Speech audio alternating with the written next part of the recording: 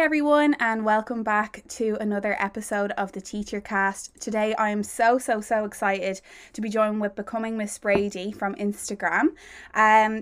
Miss Brady, Anna, also known as Anna, do you want to introduce yourself? Sure. Hi everyone. I'm Anna from Becoming Miss Brady. I'm from Dublin and I am about to start my PME in Marino Institute of Education next week. Oh, congratulations. I'm so excited. I can imagine. So yeah, I guess like my background, my undergraduate is in linguistics and sociology, which I loved. I don't know whether actually people know this about me, but I actually chose to do the longer route as Oh, such, okay. like undergraduate and then PME. When I was doing my leaving cert, I knew I wanted to be a teacher, but I just didn't want to do it straight away. Mm-hmm. Why was that? Was that just because you didn't feel you were ready, or? Yeah, I think I just like, I don't know, I was 18 and like didn't really hadn't really experienced like life yet. Yeah. And so I wanted to kind of just do something a little bit more general and work in, whatever job I was working through college and stuff like that. Yeah. So I just kind of felt like I needed to maybe mature a little bit more before going into teaching. That's interesting, because generally like the whole thing in school is that, it's like get your degree and then that's it kind of thing. I don't know, like that's definitely how I felt. I had myself under huge amounts of pressure to get the points for primary teaching. Yeah, and the points were definitely going up, I think, around the time we were doing our leaving cert. It's very popular. Kind of extra pressure. But yeah, I mean, at the time, I didn't realize the challenges that I would have to go through with the whole TEG exam, because it wasn't a thing back then. Yeah. That was only implemented, wasn't it, in what year? 2019 or something. Yeah, it's still kind of within its first kind of few years. So that was definitely something I didn't know would be such a challenge at the time, but I still don't regret going the rate that I did. Amazing. But yeah, after I finished my undergrad, then I had planned to go into the PME straight away, but I was offered a job in Toronto. Oh, cool. Which I jumped at and moved there for 2 years, which turns out we were there at the same time. Yeah, so if anyone listening in, I lived in Toronto for 2 years as well. Same time as Anna, but we didn't know each other. Actually, if you want to just like maybe share how we do know each other. Just a little backstory. Back in, I guess it was January, moved to Nadine set up the staff room Zoom during the school closures. Yeah. And I wasn't subbing during that time because schools were closed. Yeah. So I really wanted to kind of meet some people, and I just set up my page at that point. So it came on and you were on, and then it kind of started off like a big group, but then it kind of became like just a solid group of kind of 5 or 6 that would tune on every day, any morning. Yeah. So yeah, that's how we met. And then I have to say, during that time, like especially just through the lockdown, like, you're not seeing people, and it was definitely a lonely period learning solely from home. Like still to this day, I've not been on campus, like not that we have a campus, but I haven't been face to face with any of my lecturers or any of my my other students. So just you said you're starting the PME next week, is that something that you're going to be meeting your peers face to face, or is it still going to be online? It is going to be in person. For most of it, from what I can gather. I still have to kind of get the timetable and everything. But your orientation, is that face to face? Yeah, it's going to be mostly face to face. I think there might be some things that are online. But I think the way Marino are doing it, actually, they said that for online things, you can tune in from campus. There'd be areas for you to go and like be on your laptop for the online stuff, so that's you don't brilliant. have to be at home at all, I don't think. Oh yeah, no, that's really nice. We've come such a long way in the last year, haven't we, when you really think about it? With the pandemic. Not excited for the early starts, but I'm very excited to go on campus. Oh, that's so good. So so you're starting the PME now after coming back from Toronto. So when you came back from Toronto, then so first of all, when did you come back and what did you do with yourself? So while I was living in Toronto, I was also trying to get the TEG exam. So that took a while. Okay, yeah, I can imagine. I didn't actually do that's it. like, I haven't got my TEG exam yet. I got you. Because it took me 3 goes to get the required mark. Right. It's not an easy task. Not easy. It's a really high standard. The first few times I was off the required mark by just a few percent, which was annoying. And so when I eventually did get it, it was last summer, and I was in Toronto. But I was too late for the 2020 start. Right. So I decided then I was coming home in August. So when I came home, then I applied for my teaching council number and Garda vetting, and just said that I would spend the year as sub teacher. Okay. Classroom for the year. And what was your, so did you always want to be a teacher, or was it that you came back from Toronto and you felt, okay, this is what I really, really want to do? Did you feel like your experience in Toronto really solidified you wanting to do teaching? I mean, I've wanted to be a teacher for as long as I can remember, like from like I was in primary school myself, and wanting to like correct my own work with the red playing teacher. Playing teacher. Like I was just always wanted to be a teacher. But then kind of, as I said, like I got to Leaving Cert and wasn't so sure about doing it straight away, so kind of went the long route, which ended up being even longer than I had planned. So yeah, I've always wanted to do it. And then I kind of did some work experience, and before I went to Toronto, I did, I think, like 2 or 3 days random subbing, which was great. So I knew that it was definitely what I wanted to do. So I think that's why, instead of coming home and waiting another year and just working either in a cafe or like doing an admin job, I thought, well, there's going to be a need for subs this year, so let's just get in the classroom. Yeah. And did you feel any, like, you know, additional stress, I suppose, with having to start subbing during a pandemic? Not really. I was really excited to just be in the classroom, and like, I mean, I was a nervous wreck when I started last September and October, but before I kind of got into the swing of things, I was just like beyond nervous going into a classroom, and just in a new school, and you're constantly moving around as well, so like every day is new. You're not just like in the same class every day. So I've done a bit of subbing myself. So I actually started after school placement 1, so that my school placement 1 finished in May of this year. So I only got like maybe about 5-6 weeks of subbing, and I genuinely felt I have never learned so much in those 6 weeks. So I can only imagine for you working a full year as a sub, you know, and I know some of the weeks were in lockdown, but for the most part you were involved. And were you subbing online? I did actually 1 week, the first week of online learning in January. I did online with senior infants. And yeah, when they announced that schools were going to be closed, I thought, well, that's me out of work now for the next 3 months, or however long it was going to be. But then I got this week of subbing, and I thought, oh, well, maybe I will get more, but it was just a fluke because I just got that week. But there wasn't a huge amount for me to do. They weren't doing Zooms at that point with the younger ones, so it was more just being available on Seesaw and correcting stuff. So very good. And were you with a class for that time, or how, like, so I know myself, I was in and out of all different class levels between set and just, you know, being an additional member in the classroom in some cases in some schools that I've been in. But like for you, were you ever like consistently in the same class? So between September and December, I was with all class levels in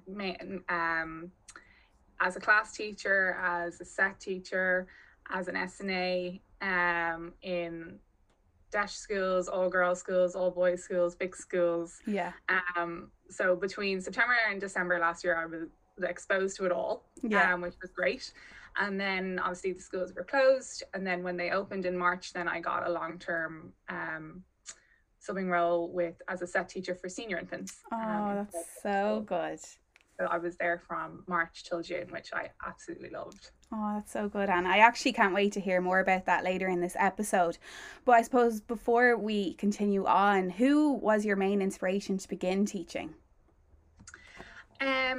I had one teacher in primary school who she wasn't the person that made me want to be a teacher, because as I said, like I always wanted to be a teacher. It wasn't because of maybe one person or one thing. But she was definitely, if I think of like a favorite teacher between primary and secondary school, she was definitely it. I had her for 4th class and then 6th class. Oh, so you had the same teacher for 2 different. She actually went away while we were in 5th, because we had her in 4th, and then she went away for like a year traveling the world. Oh, so she came back and wanted to tell you, like, I've changed as a person. I've seen the world now. Yeah, exactly. So I was delighted when I had her again in 6th class. But it was funny because I was listening to Gemma talking about her favorite teacher yesterday with you, and her kind of reasoning, I guess, behind it was because the teacher was fair, and that's one of the reasons why I loved this teacher so much, because she was really fun and you could talk to her about anything, but she was really, really fair as well. Yeah. My 6th class teacher now, I loved my 6th class teacher, but she was like, from the outside looking in, like if you were in a different class, you'd be like, oh, I'd be afraid of that teacher.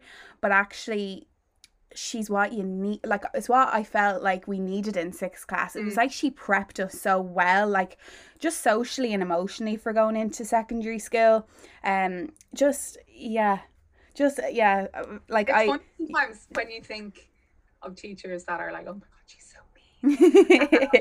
Like, oh, I'd hate to have her. And then when you're actually in her classroom or his classroom, you're actually, oh, this is fun. Oh, that's so good. So when you started subbing, Anna, how did you make an impression when you first stepped your foot into a school? Like, obviously, like I'm actually going back, like, so the school I'm starting to sub in now, tomorrow actually, I've not stepped foot in it before, and for me there's a feeling of like, not that I'm scared or anything, it's just I feel like the first impression is big. Would you agree, or how do you feel about it? You go into a school and you want to be invited back. So kind of the first time that you go into a school or a class, like, you do want to do a good job. At the beginning of last school year, so September, October, it was slow to start for me, like to get like constant subbing, because there was kind of like an order, I guess, at which schools were calling their subs. There was the supply panel in that area, and then if they couldn't get someone off the panel, they were calling other qualified teachers, and then if they couldn't get a qualified teacher, they were calling student teachers, and then kind of it was me at the bottom. So initially, funny you said that. Actually, one of the schools I did my school placement in, one of the subs that was there, she was actually a qualified art post-primary teacher, and I was like, what are you doing here? And she's like, oh, I'm actually on a career break, and the pandemic wasn't anticipated, so here I am. So I know, it's funny how those different people kind of just end up in subbing roles. So I was kind of, when at the beginning, before I kind of made my mark in schools, I was kind of like their last resort at the beginning. So by the time they were giving me a call, they really needed a sub. So when I could do those really last minute calls, sometimes they were like 9 o'clock the morning of. They really appreciated me being able to just jump in my car and head over and teach class that day. So that definitely was, made an impression on them. And then no matter kind of what subbing role I had, whether it was just for a day or whether it was for a week, I always did my best. I always made sure that I wasn't just doing whatever. I was doing the very best that I could do in that role for that day. And then I'm naturally a very organized person, so the notes that I was giving to the teachers to hand back their class were always really detailed as well. So a rundown of what happened throughout the day, what we covered, any issues that arose. I have those sheets that I leave as well. And students as well. Yeah, like a superstar student, and then like even if a child came up to me, and they said like, oh, I have a pain here, like I would have wrote down the time, the pain, and literally what I told them to do, and to come back to me if the pain got worse. Do you know what I mean? Like, obviously you're looking out for COVID symptoms and stuff, like that's a bit more serious, but like if they were saying, oh, my finger hurts or my leg hurts, you tell them to just take it easy on it. But I'd still note those things down. Would you do the same? Yeah, definitely. Like, I just would have, it's always better to write too much than too little, in my opinion. And then like regardless of how challenging your day was, I always finished on a positive note about the class. Because no teacher wants to come back to their class and just see a whole load of negatives about how they misbehaved and this person did this and this other person did that. And, you know, it's just something to say, I had a great day with your class. And I'm really impressed with their Gaelga, or really impressed with their kindness, or they're a great class for X, Y, and Z. Yeah. Like that. And did you find then, like, because I do the same thing, I leave a note as well, did you find that teachers, say if you're back in the school, they'd personally thank you? Because sometimes teachers would come out of their way up to me in the staff room or whatever, and they'd be like, oh, like, I really appreciate you covering my class. Like, it's really nice, isn't it? It's a nice environment. Able to meet when you go back to that school, to be able to meet the teacher that you were subbing for. Yeah. I actually was in a school before Christmas, and I was in 6th class, and the teacher had been out for a week, and I think I was their 3rd sub. So they had a lot of subs, and they were testing those subs to see what kind of they were getting away with. Yeah, they do that. They were great that day. Yeah. And I was back the following week, and the teacher was back in, and I said, oh, I was in for you last week. And he said, and I had done my musical bingo thing with them, which is on my page if anyone hasn't heard of it. And I'd done that with them at the end of the day because it was a Friday and it was golden time or whatever. Yeah. And he said, oh yeah, you're the only teacher that they talked about because of that musical bingo thing. So like they hadn't told them about the Irish or the whatever else they had. No, they never do. We did nothing yesterday. Yeah. Yeah, so that was nice. Yeah, it's always nice to meet the teachers that you've been in for. Yeah, so overall then, you like myself, like you agree that, you know, your first impression going into a school, there's a slight bit of pressure there, isn't there? Yeah, definitely.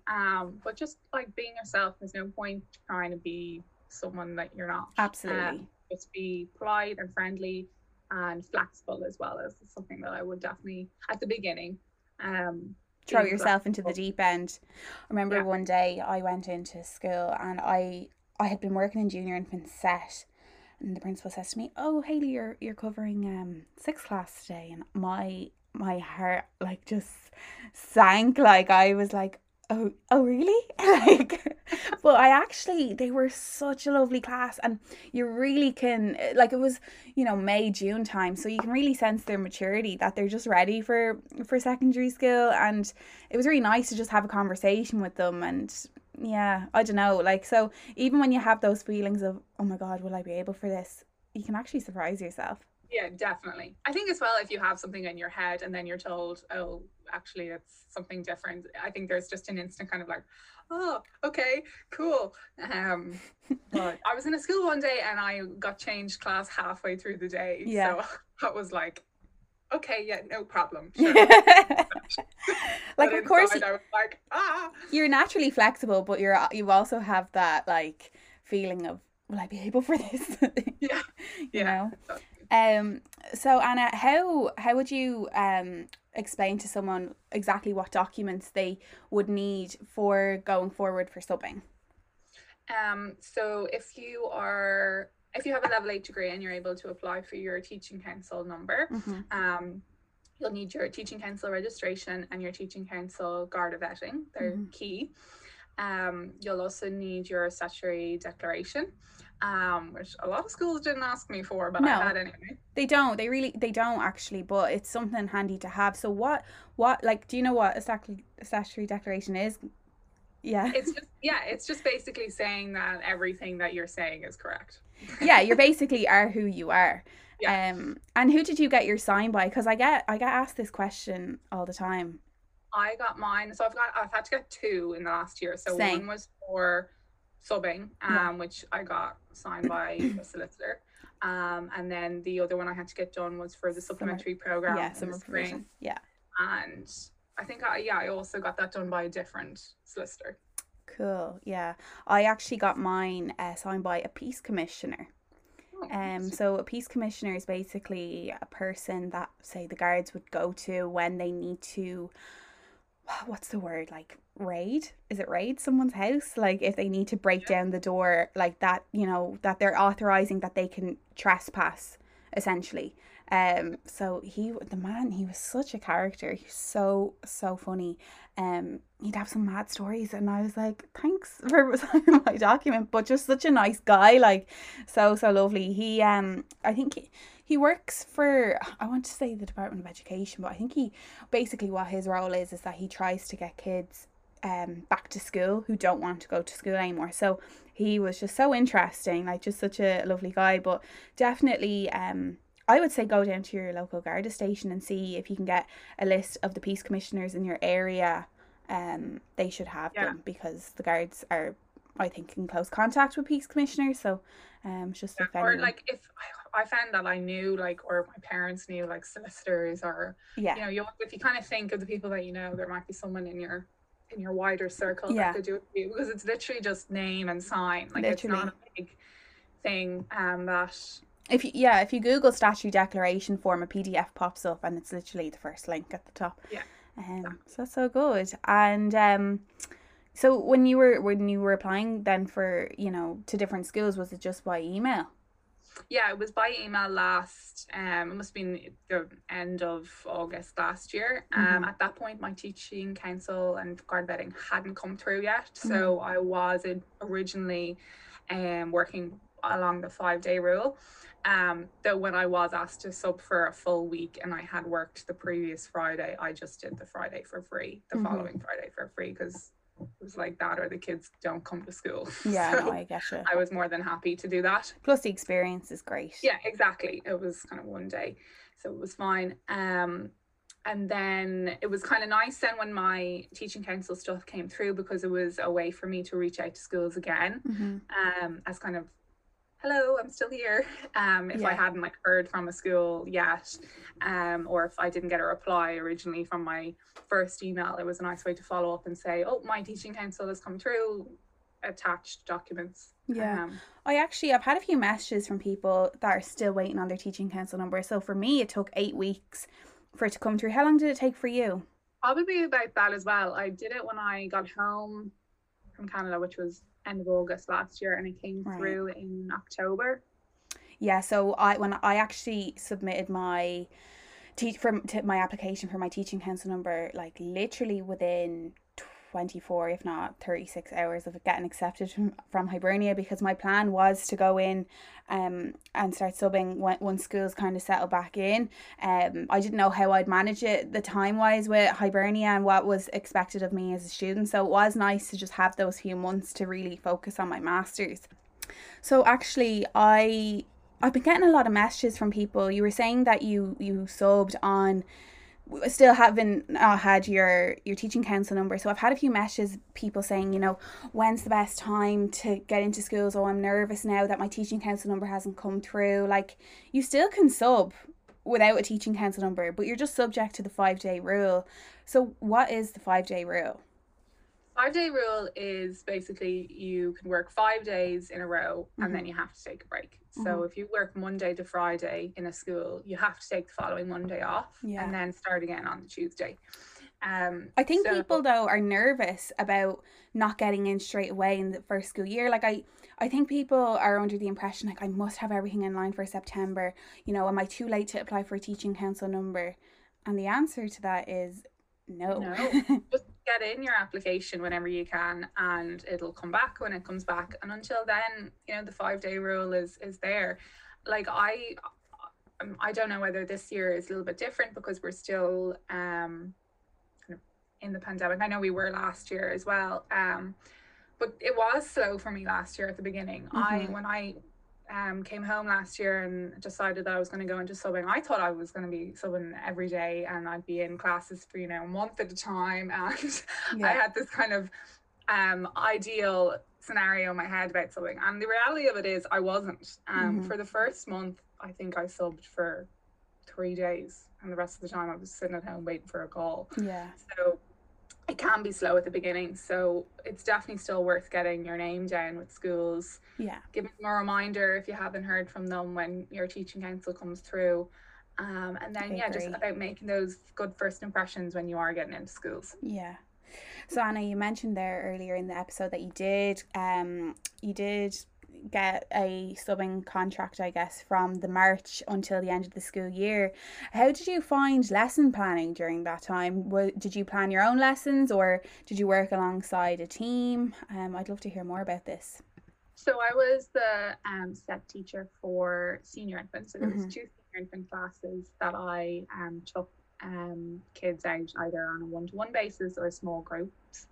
The situation that I was in was very unique in that I was in for a high-risk teacher who was working from home. Okay.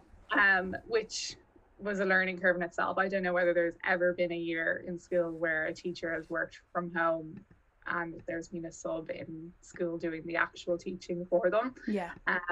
So I was in school day to day, like I was working very closely with the class teachers, obviously, because they're the kids' class teachers, and they would, tell me what needed to be done, and if there was anything particular that they wanted me to work on with the child. But then I was also working alongside the teacher who I was subbing for. So I had the basis of what each child needed in their session.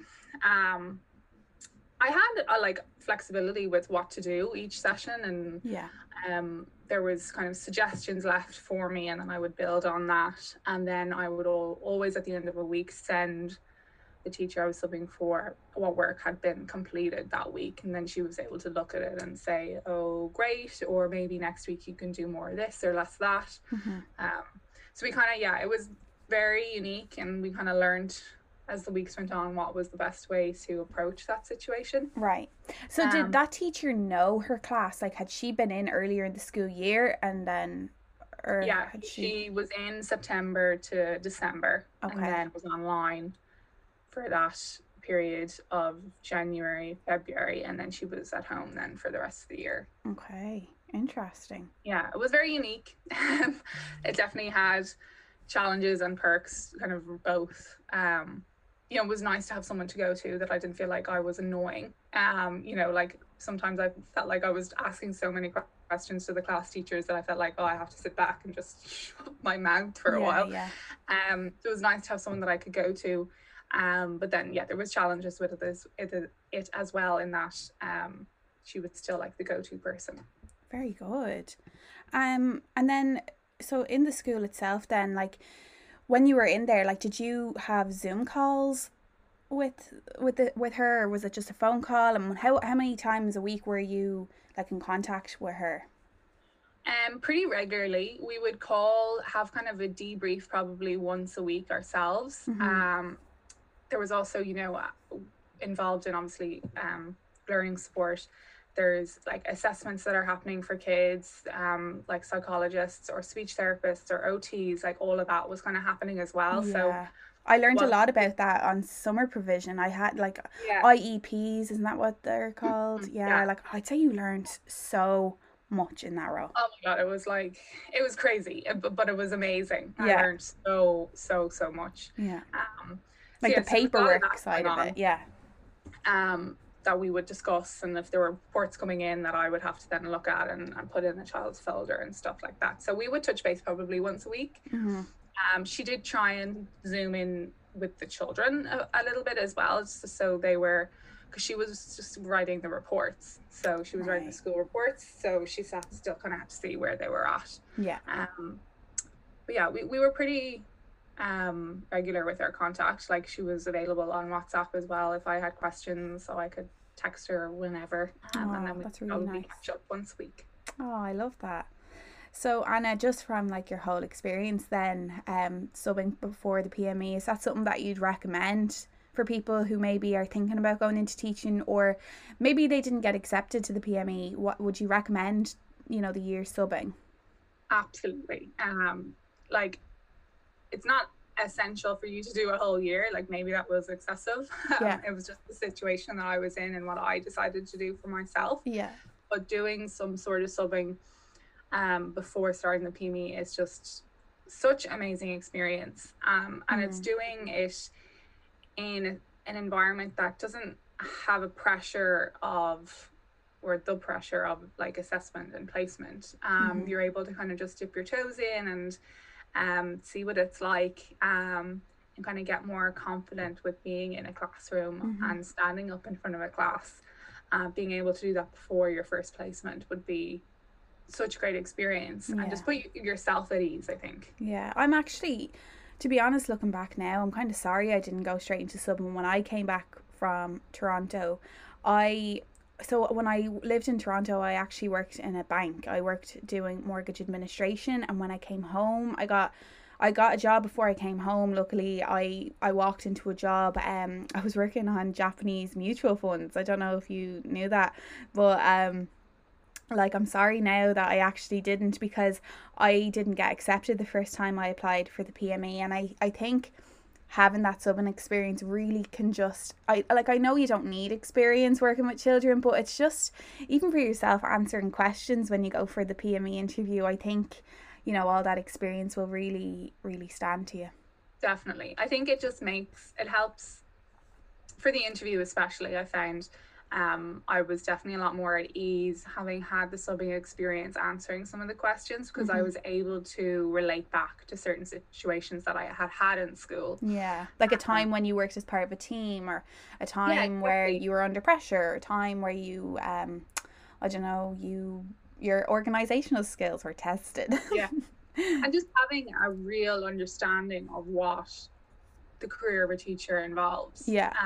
You're really able to understand what that is, and then relate it back into the answers that you need to give. Yeah. I was actually doing my PME interviews from my classroom because they were over Zoom this year. So as soon as like my camera came on, it was quite clear that I was in some kind of educational setting. And did they comment on that, or was it just? Yeah, definitely. They were like, "Oh, we can see that you're in the classroom."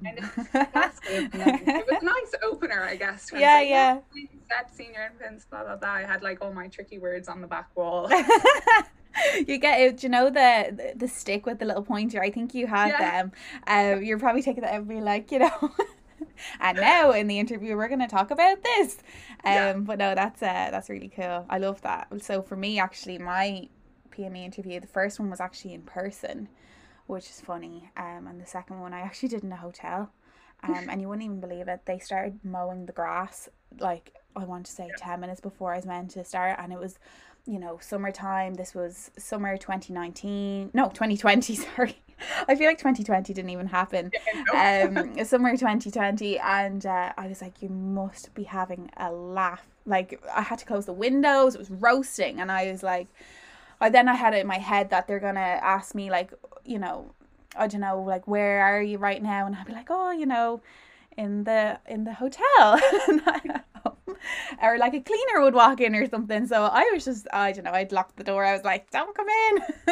It was very like nerve-wracking. Yeah. I think it was a hard time towards the end of mine as well. So you heard like 400 kids just belt outside. Oh God, imagine like the fire alarm or something went off and you'd be like, sorry.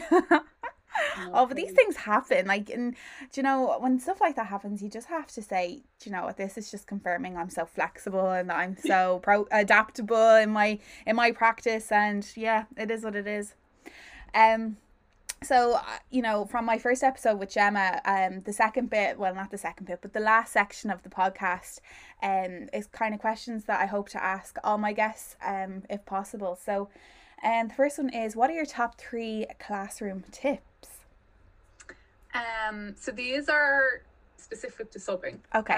Because I haven't had, apart from SET and senior infants, I've been kind of everywhere for, you know, the whole year. So I haven't really had like a solid time with my own class or classroom. Yeah. So specific to subbing, I would say take your time at the start of the day to introduce yourself and ask the students their names and have just a general chat.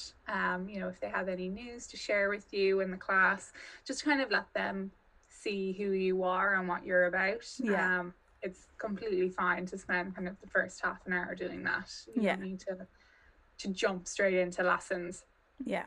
And also get the class involved in helping you settle in. I always really like doing that, whether I know the answer to the questions or not. Just asking them, oh, how do you do this? Or how do you do that? There'll always be one.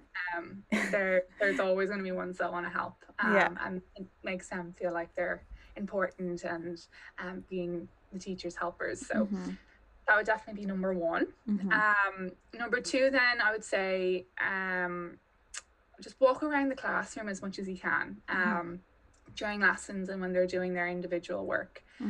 I found this especially for if I was in for only a day or two. You can stop over the course of the day, you can stop by every child and kind of see how they're doing, have a look at their work, give them a stamp or a sticker, just have a little chat. Sometimes they might be reluctant to maybe ask you a question out loud in front of the whole class if they don't really know you quite yet, but they might be more inclined to do that if you're kind of walking around and checking in on everyone. So I definitely found myself just walking around the class a lot. And then my last tip would be ending the day with a laugh or a smile, which I found, you know, you're going to have challenging days subbing. Some classes like to push the buttons and see what they can get away with. And, you know, as much as you want to be teaching, sometimes subbing is just about class management some days, just depending on what class and school you're in. So regardless of how difficult the day is, I would just say leaving with a smile or sharing a joke, make sure that everyone is ending the day on a positive note. I love that. Sometimes I would, if I had them all lined up ready to go with their bags and their coats and everything, and there was like a couple of minutes before the bell, I would just kind of ask, does anyone have a joke to share? And then of course all the hands would go up and they'd have a good time sharing their favorite jokes, and everyone would leave laughing or with a smile on their face, and then they go home on a positive note. Oh, that's so nice. I love that idea, actually. I always find the end of the day comes around so fast and you're like, oh my god, it's time to line up. The day is so quick, like it's just go and then you think, oh god, that's it, like literally. Anna, what is a resource that you can't live without? This is a tricky one because I've been again with like so many different classes and used so many different resources. For my time in SET with Senior Infants, I had these quiz buzzers that I've seen them, that were just such a hit. They loved them, and their engagement with these buzzers for doing their work with me was just like skyrocketed. So we definitely got the buzzers out a lot. But then kind of across the board, probably more on the younger side, but still across the board mostly, stickers. Oh my god. Like, I will never understand the excitement of a sticker for a child. But it just gives children so much joy when you give them a sticker for like doing great work or doing their best. It's so heartwarming to see, because it's like a piece of paper stuck on their jumper. And they're just buzzing for the rest of the day. And the buzzers, where did you buy them?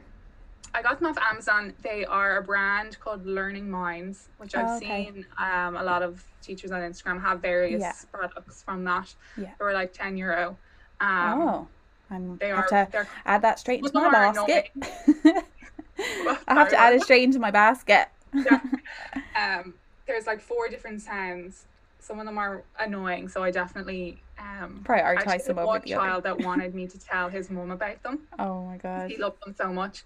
I was like, yeah, I'll tell her all about them. And so I like sent her like an email with the like brand or something, and I was she's like, what is this? Really loud, and there's no off button, so you might want to say that they're out of stock. I love that. For the heads up. That's so funny. Speaking about funny moments, what is your funniest teaching moment? This is so hard because I honestly have so many. I have a note on my phone just full of quotes of just silly things that kids say, and it just, every time I go on there, I just can't help but giggle. One that comes to mind though was I was in SET in 3rd class in December. It was actually in the school that I ended up in for the few months. And I had a boy 1-to-1 for social skills. And we were playing a game in the room, and I was wearing my mask. And he had never met me before. So he kind of looked at me and said, "Can I see your mouth?" Obviously he was asking me, could he see my whole face? He said, of course, no problem. So I like pulled it down for a few seconds so he could see my full face. And he looked at me and just goes, wow. I was like, if you ever need a confidence boost, this kid is your guy. That's so funny. But yeah, I also got invited on a play date by one of my seniors, which was really cute. Oh, I love that. And Anna, what is a quote that you live by? I have two. Okay. I have one that is very kind of relevant to my journey, and then something that I always like to teach. So the one that is relevant to my journey is everything happens for a reason. Yeah. I just love that one because there's been so many points over the last few years where something hasn't happened for me, and I've thought, and it's been the end of the world. Yeah. And it's been really hard to get past that point. But then something else will happen as a result, and you think, wow, if that other thing had happened, I wouldn't have had this experience. Yeah, I agree. I'd be the exact same as you. I really I believe in that quote, that everything happens for a reason. Yeah. And then in terms of teaching the next generation, I just love in a world where you can be anything, be kind. I love that. I've seen that it was actually I think it was in my placement classroom. The teacher had that written up, but each student had a letter. Oh, that's lovely. Yeah, so each student had a letter and it made the whole quote on the wall. That's actually a really nice idea for, back to school displays, isn't it? Like she has that. Oh, I think teacher Elaine has that in her classroom as well. Yeah. I've seen it in a few places. It's lovely, especially when you can get the kids involved in making the quote, and you can say, oh, that's my letter there, and it's kind of like we're all going to be kind together. It's collective effort and stuff. I think like in a class of 30 kids, everyone's going to be at different levels with reading. Everyone's going to be at different levels of maths. Everyone's just going to be different. Everyone's going to have strengths, and they're going to have things that they struggle with. But if everyone can be kind, then you've got one hell of a class. Yeah, I love that. Anna, is there anything you'd like to ask me? I think it's okay if you don't. I'm starting my PME next week, which I'm very excited for. Yeah. But I'm very aware that it's a full-on 2 years. So after your first year of the PME, what is something that you do for you to help you with self-care? So that's a really good question. First of all, I want to say the best of luck to you starting your PME next week. It's a tough 2 years. I'm not going to lie. I'm now just less than a year away from finishing, which is crazy to even say because I feel like it was only yesterday I was setting up my desk and I was getting everything ready to go, like my laptop, and I have like a monitor which really helped me, working solely from home and stuff. But it's funny because my routine has totally changed over that full year. I've gone from making sure I go for a walk every day to then making sure I turn the computer off at a certain time, making sure that I do sit down and watch Love Island, or just making sure that I take time away from the desk. I think you can have your days where you're like, I'm going to get all this work done, but the reality of the fact is, are you even in the mood to do the work? Like you can't be so hard on yourself. And it's something that I think I still kind of, not that I struggle with, but it's still in the back of my mind. Like I'll set myself up almost for failure because what's the quote? Prepare to fail.